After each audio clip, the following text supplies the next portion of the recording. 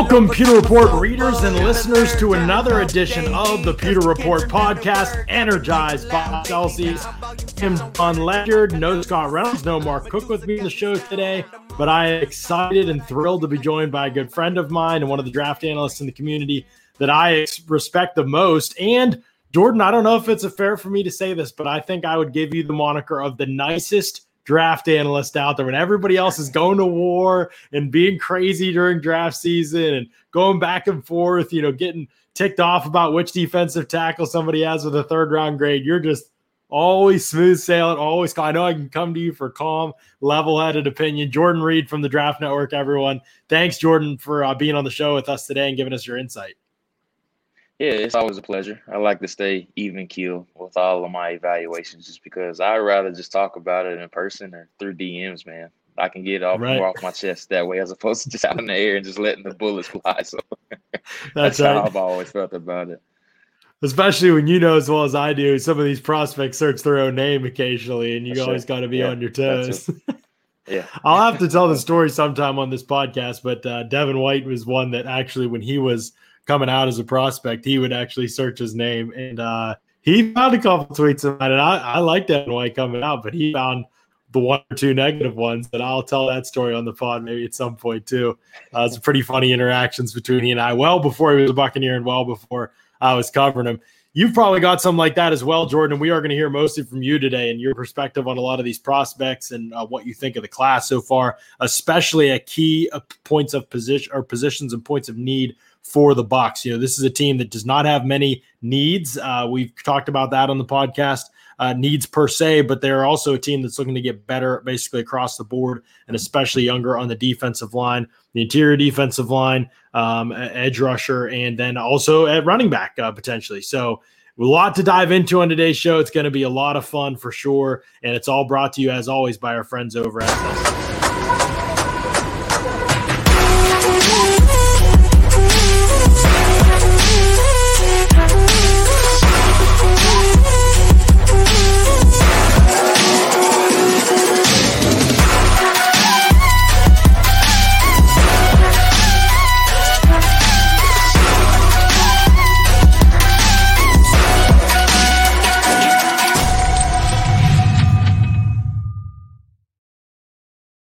Celsius powers active lives every day with essential functional energy. I'm not drinking a Celsius today, actually. It's a surprise for me on the show, because I already drank mine today, but I am representing myself with my Celsius shirt. Celsius, man, it is a game-changer energy drink.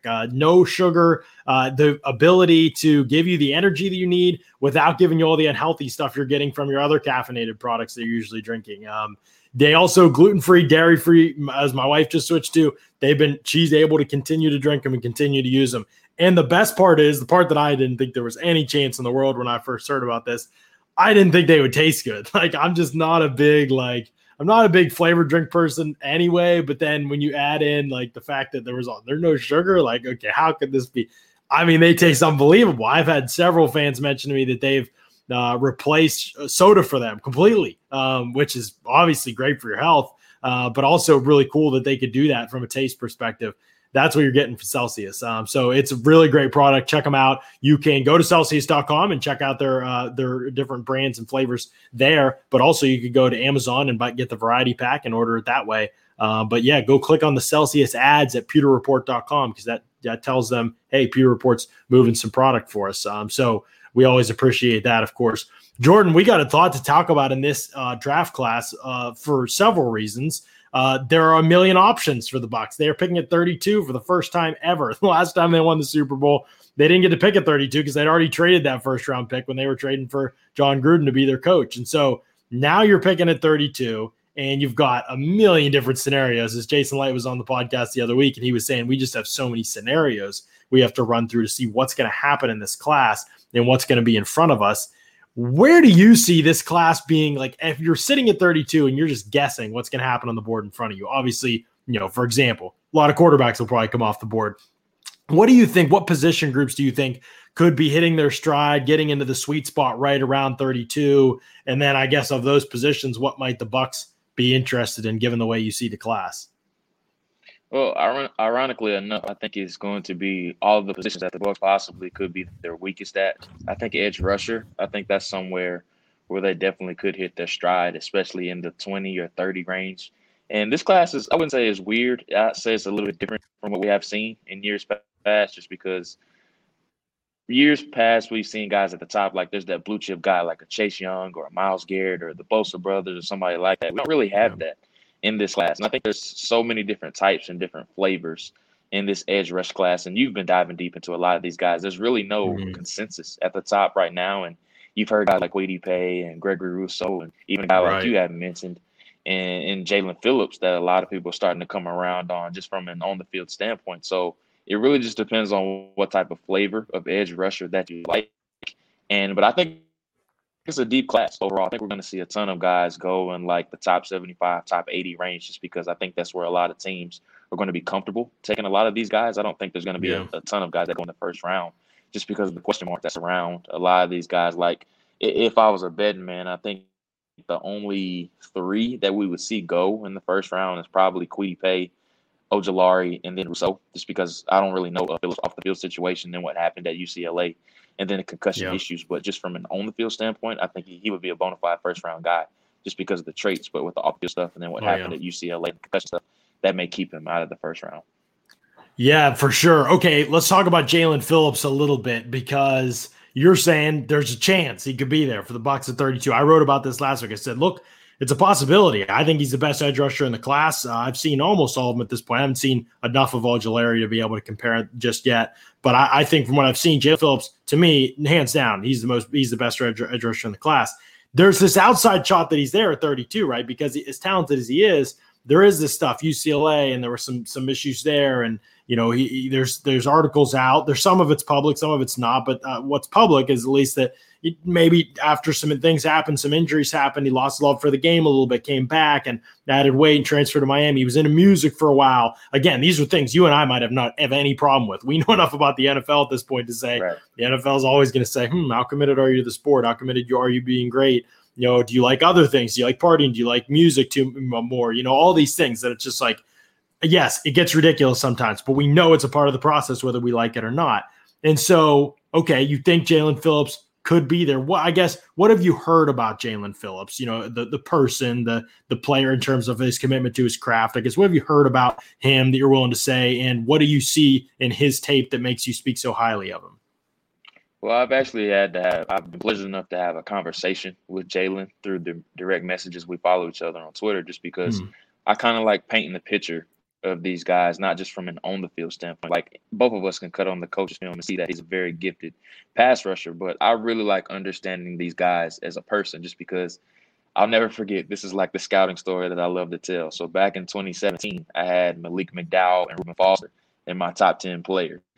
And obviously both of those guys had off the field circumstances. And like I would never make that mistake again of just being oblivious off the field stuff. So just reaching out to these guys and just getting a better feel of them as not only players on the field, but I like to get to know them off the field now with their helmets off. And he seems like a player that really loves the game. I can't really speak on what happened at UCLA as far as losing his love for the game. Maybe that's something that he's going to keep personal. I'm sure he shared it with teams just so they could check that box off of his resume as far as preventing him from being a stain on his draft portfolio and things of that nature. So I can't really speak on as far as the factor of losing his love for the game. I don't know what happened behind that and when that was reported. I can't speak on that. But from all the conversations that I have had with Jaelan, he seems like a player that's super driven. I've talked to people at Exos, which is where he's training right now. They said he's been fully engaged. He's been early to every workout, and he's doing a great job down there. So I don't see anything as far as him being a player that doesn't love the game or is going to lose love for the game. So I don't really know what happened with that off the field hiccup in that situation that happened there. Yeah, certainly plays hard. I mean, certainly physical, certainly aggressive on the field. You know, no issues there at all from what I saw. Again, sometimes those things happen. You're younger in college, and the injuries mounted too. I mean, 3 concussions. That's not anything to mess around with as well. And that may ultimately be the thing that scares teams more than anything. But again, hard to speak to a lot of those things. Okay, so purely on the field, let's put the other stuff aside for now. Purely on the field with Jaelan Phillips, do you think he's the best edge rusher in this class? If you didn't have to worry about anything off the field, would you take Jaelan Phillips as the top? If you were a team that needed an edge and you're in the top of the draft, everybody's on the board, would you take Jaelan Phillips over the rest? If we're talking strictly from a trait standpoint, without question. I mean, you go watch him against Virginia Tech, even though he was playing opposite of Darrisaw in that game. Right. I mean, he was showing everything that you want to see. He had a really nice swim move. He was doing spin moves. He showed to be super physical against pullers that were coming his way, and he was closing down and hinging those gaps. So it's not a situation of where he's just a gifted pass rusher. I think he's a versatile guy as well as against the run. I think he's super tough. He's very physical. Just go watch the Duke game as well. And, I mean, Duke offensive line isn't great, but a dominant edge rusher, you want to see him take over a game. And he did that from start to finish. And I think he really tried during the backstretch of last year. So as far as hand-to-hand combat, pass rush creativity, and then just him having that canvas as far as structure as a pass rusher, I think the sky's the limit for him. And he's already coming through the door as a very seasoned guy with his hands already.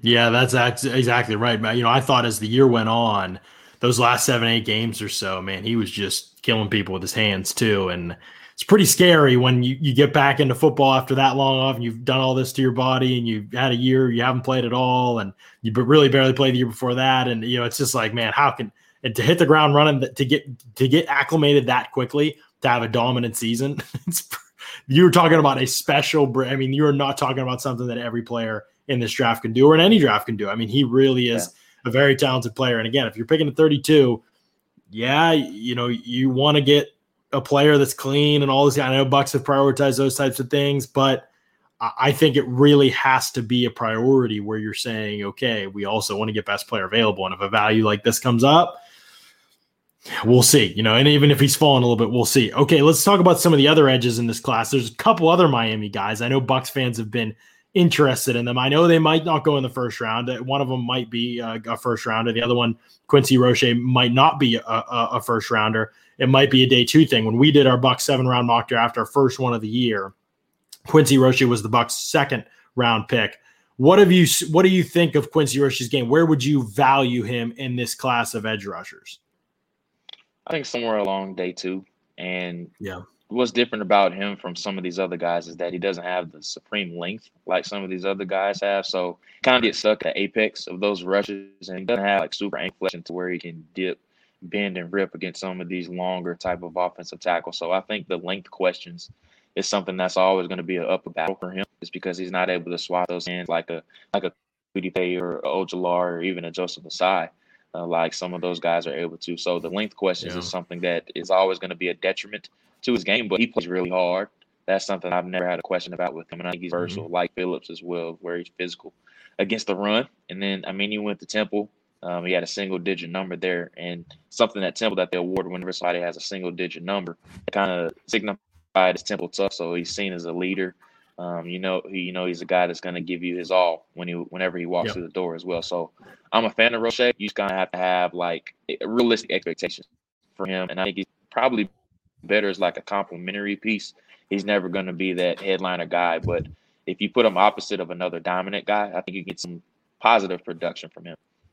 Right. Okay. We see him pretty similar then, it sounds like. You know, again, I know that early on people were talking about him as a late first rounder or early second rounder. I didn't quite see him in that light. Didn't think that necessarily he was a bad player or anything like that. But again, I think you're talking about traits, and I think that they definitely do matter. How about Gregory Rousseau? I just watched him, and I just really don't know. I mean, I know that people were talking about as a top 5 pick before the year. Then he didn't play. He had all these sack numbers in 2019. But when you watch the tape, it's like, okay, a lot of this came on the interior. Some of it was unblocked. There's not very many reps of him winning off the edge, but he probably can't hold up on the interior full time, right? So I guess just what do you make of Gregory Rousseau, and where do you see his draft stock right now, / where would you think that he should be valued? So the first thing that I always say about anybody after they watch Rousseau is that you have to kind of use your imagination with him. And I say that because coming out of high school, he played wide receiver and safety. Right. So he's only played defensive end for 2 years. And, I mean, you just look at him on the hoof. He's 6'6", 270 pounds. And whenever you put up 19.5 tackles for loss and 15.5 sacks and on your second year playing defensive end, that's always going to catch the attention of evaluators. And he's one guy that I was really hoping to see this year because I wanted to see if he could repeat that production, really show some more as a pass rusher. I don't think he has significant juice. I thought he was going to be a little bit more explosive than what I saw on tape. And I think that's why they reduced inside a little bit more, just so they take advantage of his length, and his explosiveness was just too much for some guys inside. And like you said, he was on block a couple of occasions as well. But that's why I said I think you have to kind of keep him in perspective a little bit of where, and this is one of my favorite side in terms, kind of have to see him from two different lenses, from like a microscope and a telescope. So you're looking at him right now with the microscope, and he's not super explosive. He has to be reduced down inside to take advantage of his straight, but he really doesn't know much as far as pass rushing moves. He's still really just experimenting, and it's kind of like trial and error with him, and you see that throughout the year. So I think he's one guy that you definitely have to be patient with, and he has to go somewhere where he's not forced to be the guy right away. So he has to go somewhere that maybe has like a 12 to 15 type of sack guy opposite of him, just so he can hide a little bit, if that makes sense. You can develop him along the way. That's why I say you kind of have to use your imagination with him. But if you grade him just strictly off what you're seeing right now, you're not going to be very impressed, especially if you just look at stats. If you just look at the stats, you're going to be like, man, you're expecting a dominant edge rusher that's coming off, that's just exactly right and explosive off of the edge. Yeah, so that's not what you're going to get from Rousseau. He's super raw. But I kind of like his outlook. He just has to go somewhere that has a dominant guy opposite of him, so you can slowly bring him along. Right. It's interesting because I don't know whether he'll be on the board for Tampa Bay or not. I really don't. But the reality is I don't know whether he's the best fit either. I mean, again, there are the guys there. So you have that aspect of it, but it's also like, okay, last year, Todd Bowles is dropping these guys into coverage. Like everybody had career highs in coverage. And so I'm like, man, I don't know whether that's a role for Gregory Rousseau down the line. I mean, maybe eventually it is, but right now, I see him basically as a guy that has to be moved around. Like you said, play a package of snaps early on. But there were some similarities when I was watching him. I thought, oh, okay, like he kind of moves a little bit like Jason Pierre-Paul. When I watched him, I was like, I can see that, but I didn't see the same level of like violence and relentlessness. I mean, Jason Pierre-Paul's game, he's a dog. You know what I mean? Like he gets after it every single snap. And I'm not saying that Rousseau is a slouch, but I just thought that that's a trait that really makes JPP because JPP's never been super explosive, right? In his first couple steps, very much like Rousseau. Rousseau's not going to win with speed and quickness, really. They might have some flexibility, but unless they really beat the guy off the line, the lineman gets a bad first step or gets late into his slide, like you're not going to see that bend really show up. That's not really how they win as much. And so because of that, I thought, okay, there's some similar limitations here, but JPP's got that nastiness that helps him overcome that. I just wasn't sure that I saw that in Rousseau. Yeah, it's funny that you bring that up. DJ actually made that same comparison on his podcast a few weeks ago when he was watching them.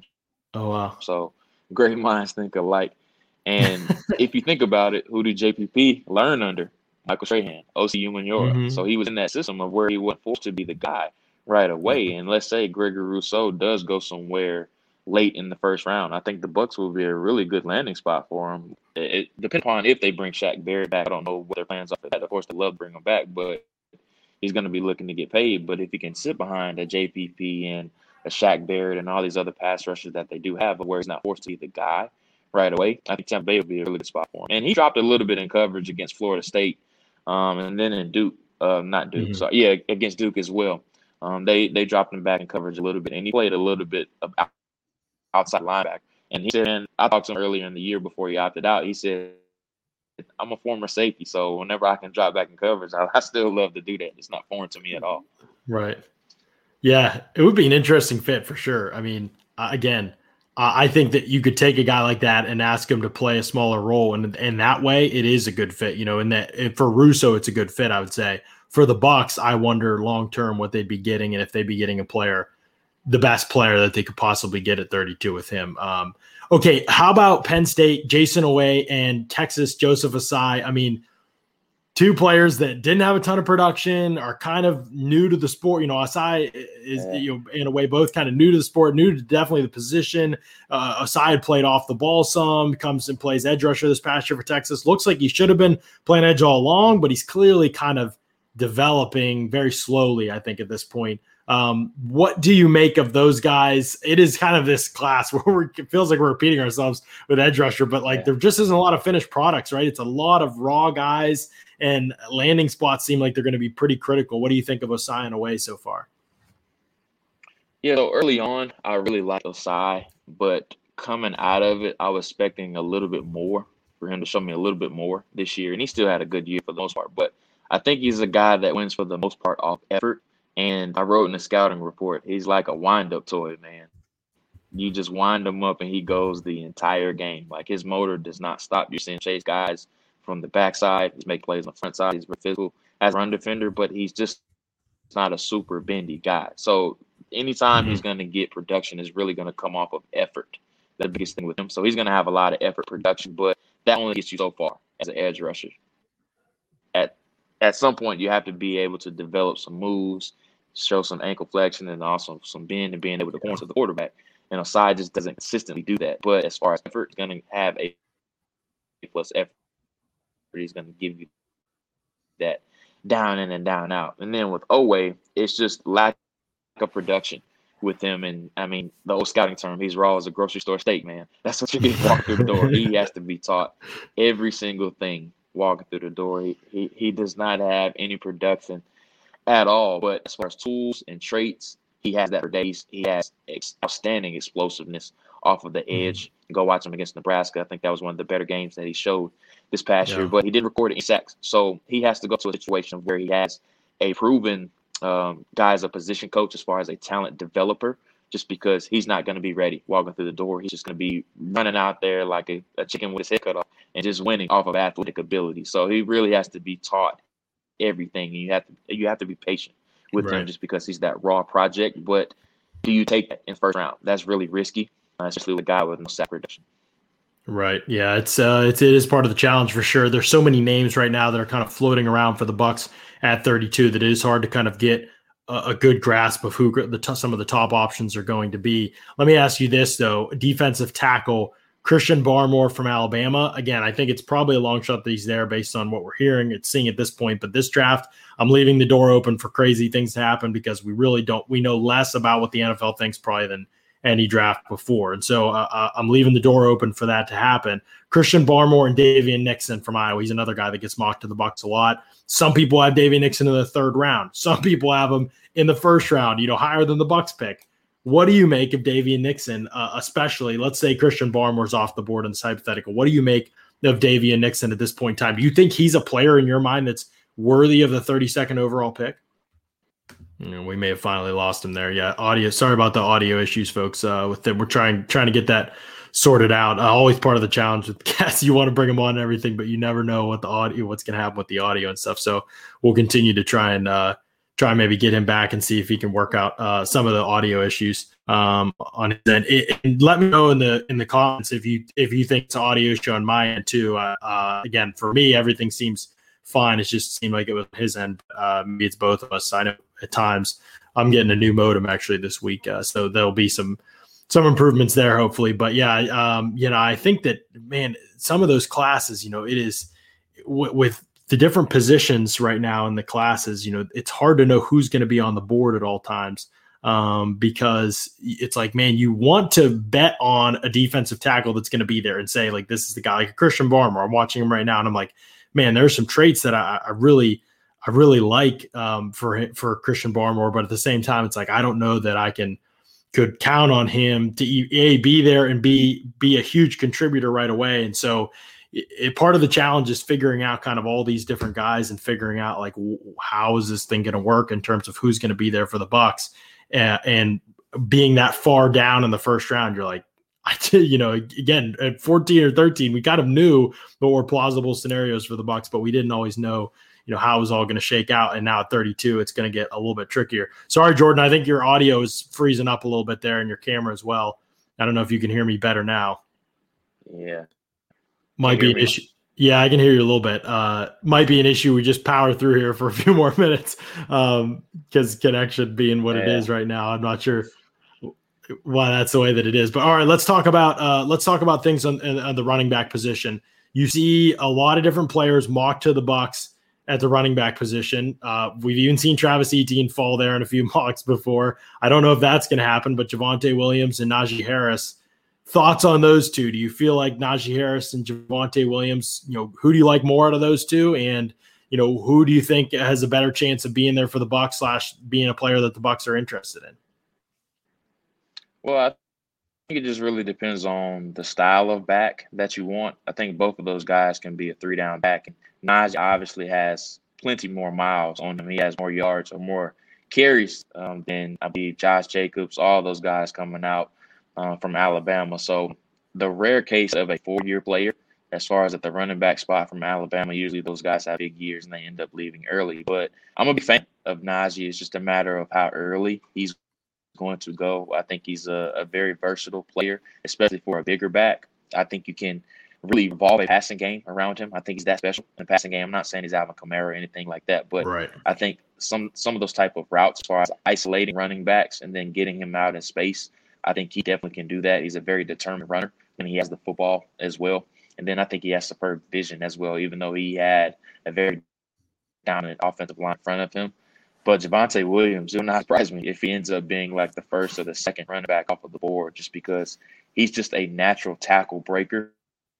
And then he was in a committee at North Carolina, so he's walking through the door with less miles on him as well. A very good catcher out of the backfield and a great pass protector as well, which is going to be a requirement, obviously, of running backs on third down. So I'm a big fan of this player in Javonte Williams.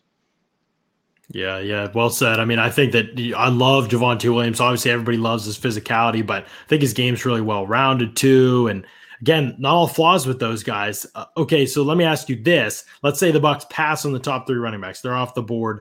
They're looking to address the running back position, but they're looking to address it later in the draft. Day 2, early day 3, let's say. Let's get crazy and think early day 3. They still haven't addressed running back. Don't think it's going to happen, but let's say that's the case. Who are some of the guys, after the top 3 that exist for most people, who are some of the guys at running back that you like? I think Trey Sermon out of Ohio State. I think he's one that could be probably in like the 3rd or the 4th round range, depending on if they want to take him there. We saw how he hit his stride down the back stretch of the year when he came over from Oklahoma. Really struggled a little bit early on, but he started to get more involved. As he continued to get reps there, really hit a stride down the backstretch of the year, played really well in the Big Ten championship game against Northwestern. I thought that was easily his best game of the year. And then everybody thought he was going to play well against Alabama, but he suffered the injury early on in that game. And that was going to be a big test for him as well in that game. So I think he's a player that can contribute out of the backfield as far as a receiving threat, and then also a rushing threat as well. Chuba Hubbard from Oklahoma State, he's kind of been forgotten a little bit in this running back class. I think he does have some time. Just look in between the tackles a little bit. I think Chuba Hubbard definitely can be your guy, but he has to be coupled with somebody that is a well-rounded receiving threat, but a deep sleeper. He's not a deep sleeper anymore, but Jamar Jefferson, the running back from Oregon State, he's a bit of a smaller back, short, shifty type of guy, very strong, really good contact balance as well. Great receiver out of the backfield as well. Had him for a great complementary piece that can receive and catch the ball out of the backfield. I think he can be an option.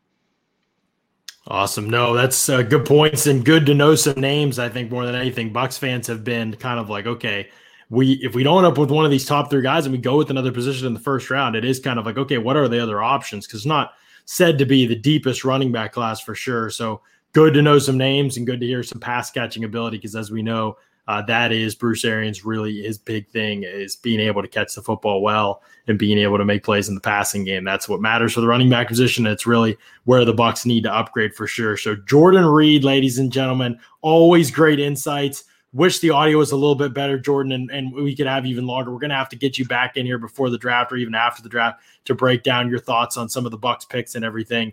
I do apologize for that. At Jordan_Reed, REID on Twitter. Make sure you give Jordan a follow. Make sure you ask him your draft questions. He really provides great insight on the draft, and he keeps it classy all the time too, which is what I appreciate about him in a field that can get heated about football sometimes. Always appreciate his insight and his temperament. So, Jordan, thank you so much for joining us today, man. I appreciate it. There goes Jordan. I think he's still probably having some audio issues there, but definitely sorry about that, folks. Trying to make the most of those issues for sure. With the audio, because he does have great insights on the players. You want to get those insights, but it is so hard to guess sometimes because you just have no clue what the connection is going to be like. And, even lately here, again, it might be part of living in a community that's being developed still right now and building houses around and a lot of things changing and stuff.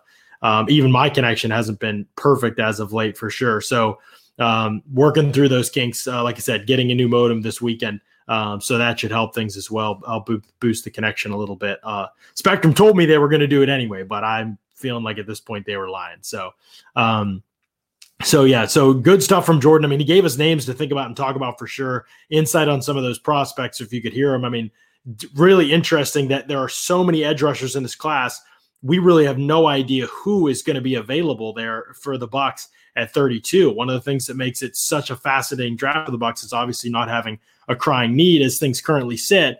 But I honestly believe Shaq Barrett is going to be the most difficult of the free agents the Bucs have to resign to bring back. I mean, he's a guy he's never cashed in big. He wants to do that. He definitely wants to get paid.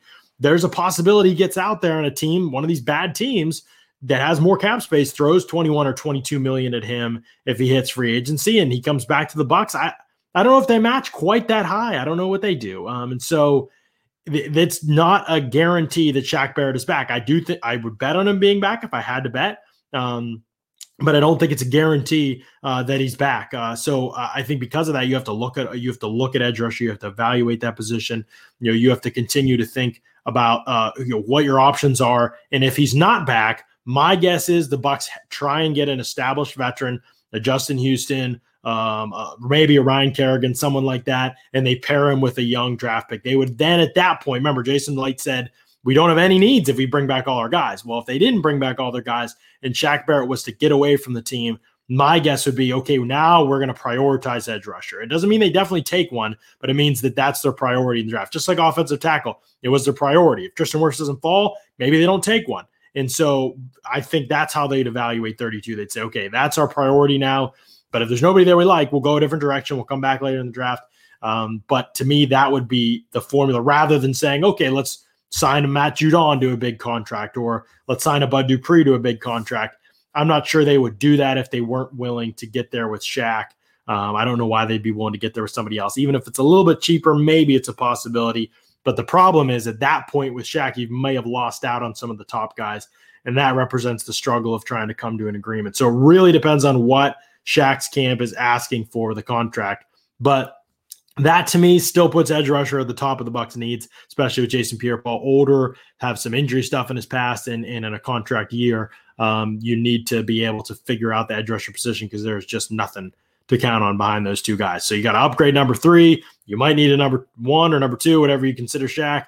And then you got to think about the future of the position after JPP. So there's just enough question marks at edge rusher right now for that to be the main topic of discussion around the Bucs, in my opinion. That's why we spend the most amount of time on that. But it doesn't rule out defensive tackle either. I'm watching Christian Barmore right now, and I'm thinking, man, here's a player that, to me, has some of the best upside at the position, and he already started to recognize it this past year at Alabama. When you see an interior defensive lineman that knows how to cross the face of a guard or a center and work to their edge, that, to me, is a good sign. Most of these guys in college, they just try to power through people, and it just doesn't work in the NFL. You got to have a plan. You got to be able to beat guys with quickness, get on their edge, and bend a little bit to the pocket, things like that. And he does that. In fact, there was an edge rush rep against Texas A&M, I believe, where Barmore fires off the edge, cross chops a guy, and gets to the quarterback, and the quarterback gets the ball out in time. But really impressive rep. He's got really good flexibility for a big guy, for sure. I don't think he's going to be a stud against the run right away, but the Bucs are going to have to find some players like that are going to be more impactful in the pass game than they are in the run game, and they're just going to have to live with it. So, again, I don't think that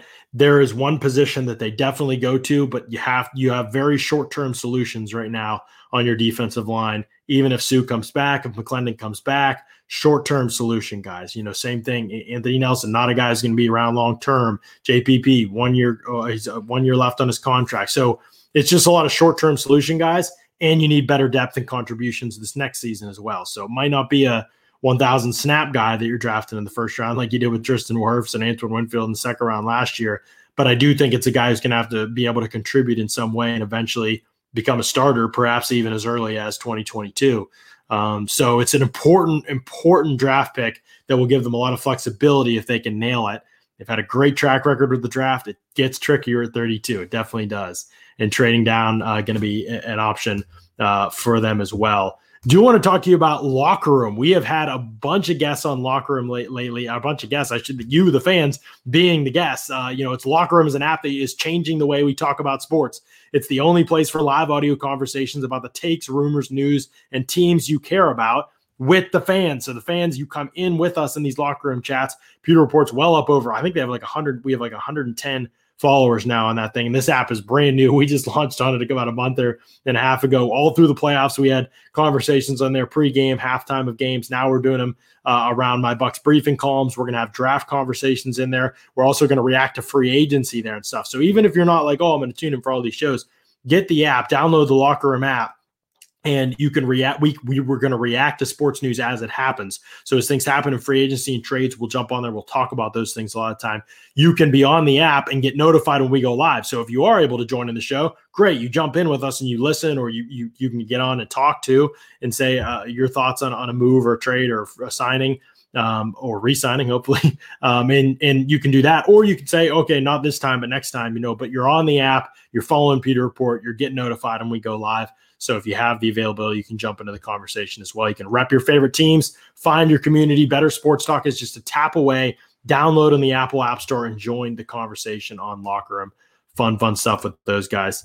Okay, so we talked about edge rushers and defensive tackles. The other interesting thing was Jordan mentioning some running backs. He was talking about guys that could be available in day 2 and day 3 of the draft. That's a scenario we haven't done a lot of dialogue and discussion on this podcast, is what happens if you don't get one of the big 3 backs. It's clearly going to be, to me, that is running back. It's probably not a position they are going to have all the answers for in free agency. Even if they sign somebody, it's probably not going to be the long-term solution at the position.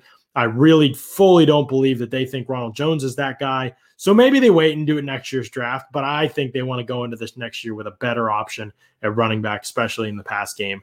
So who are some of those guys that it could be? And he gave us some names. I think that would be interesting to see what happens. We've talked about Michael Carter from UNC, Javonte Williams' teammate. He's an option for sure as well. So again, I think it's going to be a matter of, like last year, they wanted Antonio Gibson, right? They wanted Clyde Edwards-Helaire. Those guys, Clyde Edwards-Helaire was off the board. Antoine Winfield was still on the board. They valued him over Antonio Gibson. They took him, but clearly the Bucks recognized this is a need. We need to address it. They did some things. They drafted Keyshawn Vaughn later in the draft, underwhelming rookie season. They end up picking up Leonard Fournette. He's a free agent now. They signed LaShawn McCoy. He's a free agent now, and that didn't work out either. So again, it becomes now a situation where you're saying, okay, that was clearly a need for us. We clearly didn't feel like it was answered with any of those guys. There's still the chance Leonard Fournette's back. Again, I don't think it's likely, but there is a chance Leonard Fournette's back. Even if he is, I don't know if they feel like they found their solution at the position long term. Leonard Fournette's back. It might be a 1-year deal because he's hoping to cash in when the cap goes back up, if he can beat out Ronald Jones and have another good year in Tampa Bay. So I don't think the long-term solution is going to be found until the draft for the Bucks. So it will be a priority, in my opinion. First round, I don't know. And if it isn't first round, can they find somebody later in the draft? History tells us that teams typically have done that. The rumors are on this class that's not the best after that point in the draft. So it's going to be fun to keep tabs on. Jordan gave us some good names to check out and continue to talk about on this podcast. We'll definitely continue to do that as next week starts as well. So there's fun stuff surrounding this Bucks draft, even though we're in a position that not typically used to being in, picking at the end of the first round at number 32. And like Jason Light said, a lot of things depend on what the teams in front of you do. And we have less clarity on what's going to happen with the first 31 picks now than in any draft. We don't have the combine where everybody's around each other talking. We barely had the Senior Bowl. Tons of media weren't even at the Senior Bowl. Teams aren't even as accessible as they typically are. They're used to this COVID era now. So we're not getting the information that we typically get. Even when now what's going to happen too, are big companies are going to try to manufacture those headlines by stretching the truth and stretching what they're hearing to mean something else. It is going to be more of a season for disinformation than ever before. We're going to try to guide you through it as best we can, but we'll be honest about the limitations. At 32, you're dependent upon a lot of what happens in front of you, and you have to have some things go right, I believe, for them to cash in on this draft. And so it's going to be fun to track, fun to progress through. But free agency comes first. Tampering period, I think March 15th. I think that opens up. So we are 20 days? It's crazy, moving fast. 20 days and so until that happens. And so there's going to be lots to monitor up until that point. And we talked yesterday about Jason Light, Bruce Arians presser, so you can go back, check out that show and hear our thoughts on what those guys had to say yesterday during their media availability. So fun times as always. We do apologize for those audio issues on the podcast earlier today. Hate when that happens for sure. Appreciate y'all sticking with us. Appreciate y'all listening, checking out the pod. We'll continue to try and make it bigger and better every single time that we're on. Until next time, Monday, 4 p.m., we'll be live again next week. Should be a fun show, as it always is. So appreciate y'all tuning in and jumping on. And until then, thanks so much for listening to another edition of the Pewter Report podcast. Out.